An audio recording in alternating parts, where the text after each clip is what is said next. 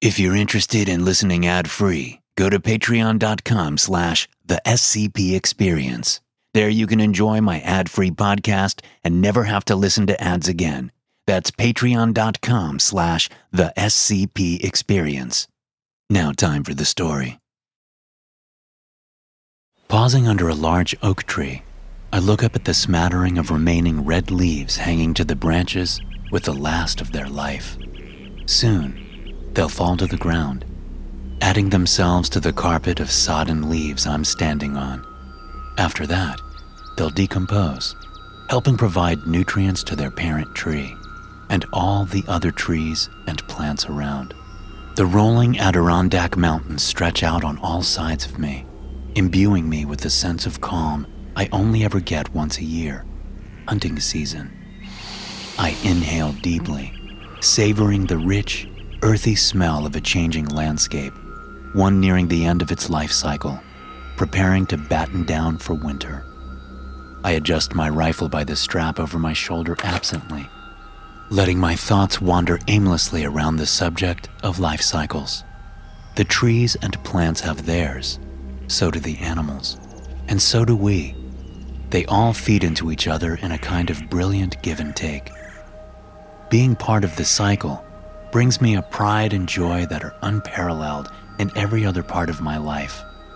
Being able to come out here during the fall months and, hopefully, shoot me a deer is something I look forward to every year. Don't get me wrong, I take tremendous pride and joy in raising my kids and being a good husband. Like plants and animals, we all live in a give and take balance, complementing each other. Bringing home meat to feed my family is an excellent feeling, but being out here is what it's all about. Bagging a deer is a bonus. I don't understand how some men go their whole lives without hunting or camping. It's baffling to me. Something moves off in the distance, and it sounds big. Maybe as big as a deer. I crouch down and swing my Ruger American rifle down off my shoulder in one quick move. I have the rifle butt pressed up into the divot between my chest and shoulder in 2 breaths. I click the safety off with one gloved finger while scanning the trees for signs of movement. I need to be careful because there are other hunters out here, including 3 of my buddies, Mark, Jason, and Dan. We're all pretty experienced at this. We've been coming out here for years. But tracking a deer can easily take you into the path of another hunter. The last thing I want to do is shoot another person. It doesn't happen often, but it does happen. When we joke about it, we call it pulling a Cheney, as many hunters probably do. I move slowly out from under the oak tree, thankful for the mild and short-lived rain that fell this morning, making the leaves and twigs underfoot soggy and less likely to crunch or snap. The sound of rustling comes to me again, and I make a slight change of direction because of it. It does sound big. I creep past a couple of red spruce trees, coming upon a large white pine, when the sound comes again, this time closer. I peer toward the source of the noise and catch a glimpse of movement through the trees. Crouching onto one knee, I bring my rifle scope up to my eye.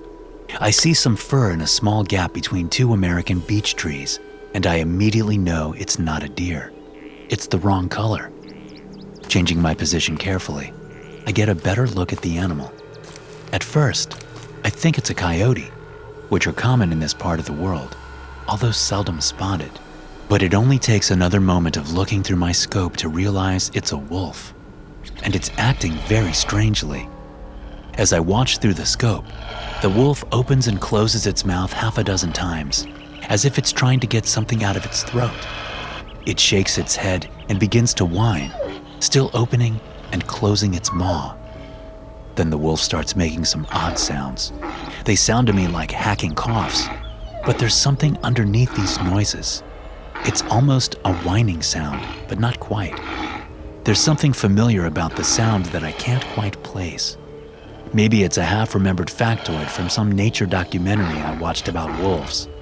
I don't know much about the species, and have never come across one in all my years hunting in upstate New York. The wolf moves, slamming its head into a nearby tree. "What the hell?" I whisper, As soon as the words leave my mouth, the wolf stops its strange behavior and looks right at me. It heard me. It makes a couple more of those coughing, whining sounds that are familiar to some deep part of my mind. I stay where I am, assuming that the animal is injured or sickened. I figure it will head off into the woods, leaving me to continue my hunt. But it doesn't. It stares at me as it lowers its head and bares its teeth. Its hackles raise, and I hear a low growl. I'm still not concerned. I do know that wolves usually don't attack humans, especially not when they're alone. Hollywood movies may suggest otherwise, but it just doesn't happen. It moves slowly toward me, which starts my heart beating a little faster. I stand up, thinking getting to my full height will scare it off. It doesn't. The wolf is still moving toward me, still baring its teeth, still growling. I yell out without ever taking my eye from my scope, telling it to scram. It starts running right at me. I don't hesitate. I don't back up. I just aim, exhale, and pull the trigger. It's a good shot, putting a bullet right into the wolf's chest in a spot just under its throat. The animal tumbles and comes to rest in a limp pile about 40 yards away from me. "Whew," I say, breathing a sigh of relief as I bring my rifle down. The guys won't believe me about this. Who'd ever heard of a wolf in the Adirondacks, much less one that tried to attack a human? I reload my rifle and gather the spent shell up, putting it in my coat pocket. Then I head over to inspect the wolf. It's a big sucker, probably a good 150 pounds. Who knows what it would have done to me had it closed the distance? I notice that it has dried blood on its muzzle. It must have eaten not long ago. Maybe whatever it ate had some kind of bacteria that made it act the way it was. Maybe it had rabies. I don't touch it, keeping my distance just in case it's contagious. I pull out my phone and take a picture, thinking that my buddies won't be able to refute that evidence. After a few moments, I turn to leave, but catch sight of a structure about 50 yards away, partially obscured by trees and bushes. It looks like the corner of a small derelict cabin. There's no way I'm not checking this out. I give the dead wolf a wide berth as I step around it, heading for the cabin. The structure isn't as dilapidated as it first looked. It's old, sure, but the roof is still intact, and there are still panes of glass in the 2 windows I can see. It's a single-story cabin with an A-frame roof. Still, I can tell by the state of it that it hasn't been cared for in a year or 2.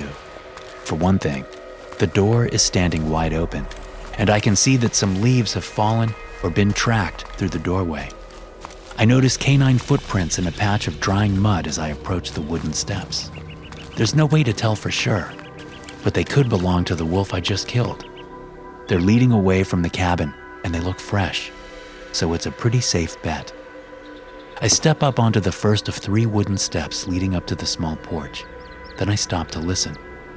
"Hello?" I call out. "Anyone home?" There's no answer, so I step up onto the porch and walk through the cabin's open front doorway. The large main room is empty, except for some old wooden furniture and a pile of furs in the middle of the floor. I notice that the furniture is dusty, while the pile of furs looks almost pristine. I kick at the furs with 1 foot and notice that it's actually fur clothing lying in a pile on the floor. There are 4 different coats, each made from a different type of fur. I recognize mink and raccoon, but can't quite place the other 2. There's also a pair of what look to be rabbit skin mittens and a pair of boots made of some animal skin.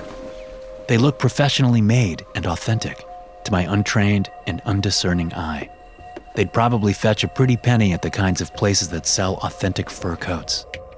An idea pops into my head, and I smile.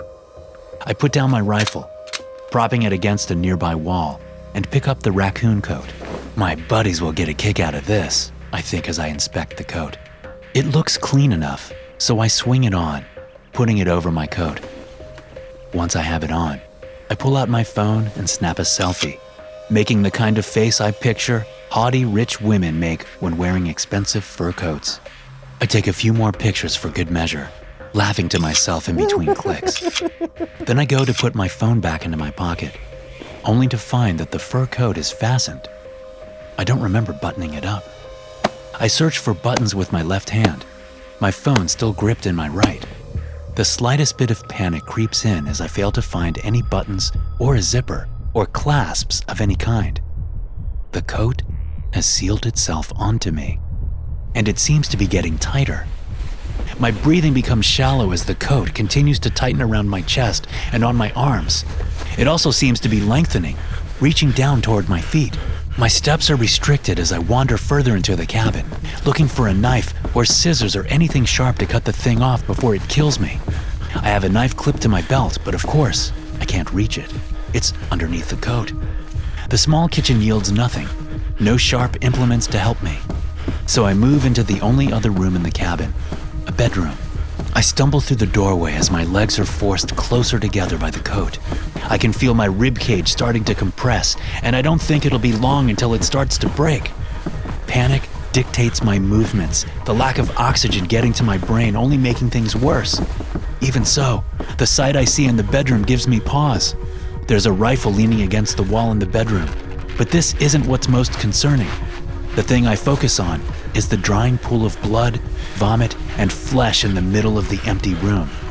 I don't know what has happened here, but I fear I'm about to find out. I back out of the bedroom and fall down near the remaining furs in the middle of the main room. The world grows bleary as the pain reaches a crescendo. It feels as if my organs are rearranging themselves, forced against each other as the fur coat collapses my skeleton in on itself. I try crying for help, but all that escapes is a scratchy, breathless, growling sound. There's tremendous pain as my tailbone starts to lengthen, followed quickly by the elongation of the bones of my jaw and face. I begin to vomit uncontrollably, first evacuating the contents of my stomach and then throwing up what must be pints of frothy blood. I feel myself getting smaller as I continue to vomit more than is humanly possible. The room gets bigger and bigger as changes wreak havoc on my body. The last thing that comes out of my mouth are these slimy chunks of pinkish flesh, almost like strips of raw meat. I stumble out of the cabin on all fours, delirious and confused. The world seems huge around me, and my senses are all out of whack. I stop in the woods just outside the cabin and try to speak, to cry for help again, but I can't. My mouth is no longer the same as it was. I open and close it as I try to form words. My tongue scrapes up against pointy teeth. I look down at my hands. They're small, covered in black fur, and end in small dark claws. A look down at my body only reveals gray and black fur and a pair of stubby legs. Raccoon's legs. I try to cry for help again, and a strange chittering sound comes out. My sensitive ears pick out movements in the woods. Something takes over, causing me to turn my head toward the sound as I momentarily forget about my insane predicament. I see 3 men standing there in the woods. 3 men I recognize with the vestiges of my human brain.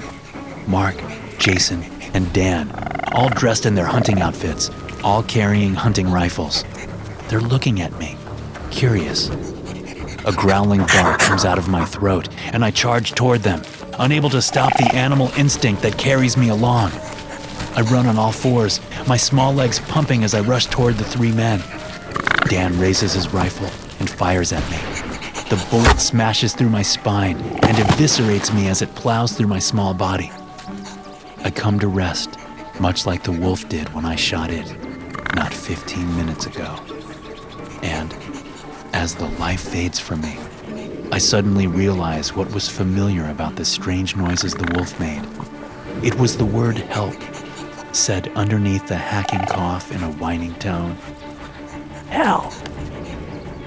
I remember the other rifle propped in the cabin's bedroom, the puddle of vomit, blood, and excess tissue. There must have been a wolfskin coat in the cabin, and another hunter who put it on.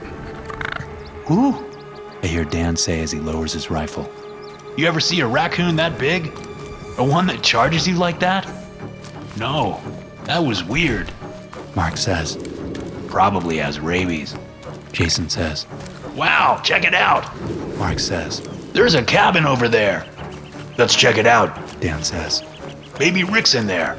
If not, he probably heard the shot. He should be around here somewhere. I want to warn them, to tell them to stay away from the cabin, but I can't.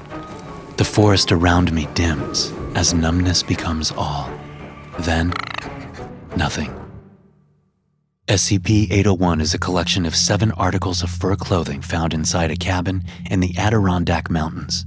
These articles are as follows: 1 mink fur coat, 1 raccoon fur coat, 1 wolf fur coat, 1 squirrel fur coat, 1 sable fur coat, 1 pair of rabbit skin mittens, 1 pair of elk skin shoes. Donning any article of SCP-801 begins a rapid change in the wearer. Subject begins by doubling over in pain as internal changes start. The subject soon loses both coherent speech and the ability to stand upright. Subject's vocalizations begin to become less human and more animal as external changes become apparent according to which article of clothing is worn. After a few minutes, the subject will begin prodigious vomiting, apparently shedding excess mass and tissue unneeded for the new form. After 5 minutes, the subject will appear fully changed to their new form. All subjects thus far have shown extreme and relentless aggression and resistance to pain once in their animal state.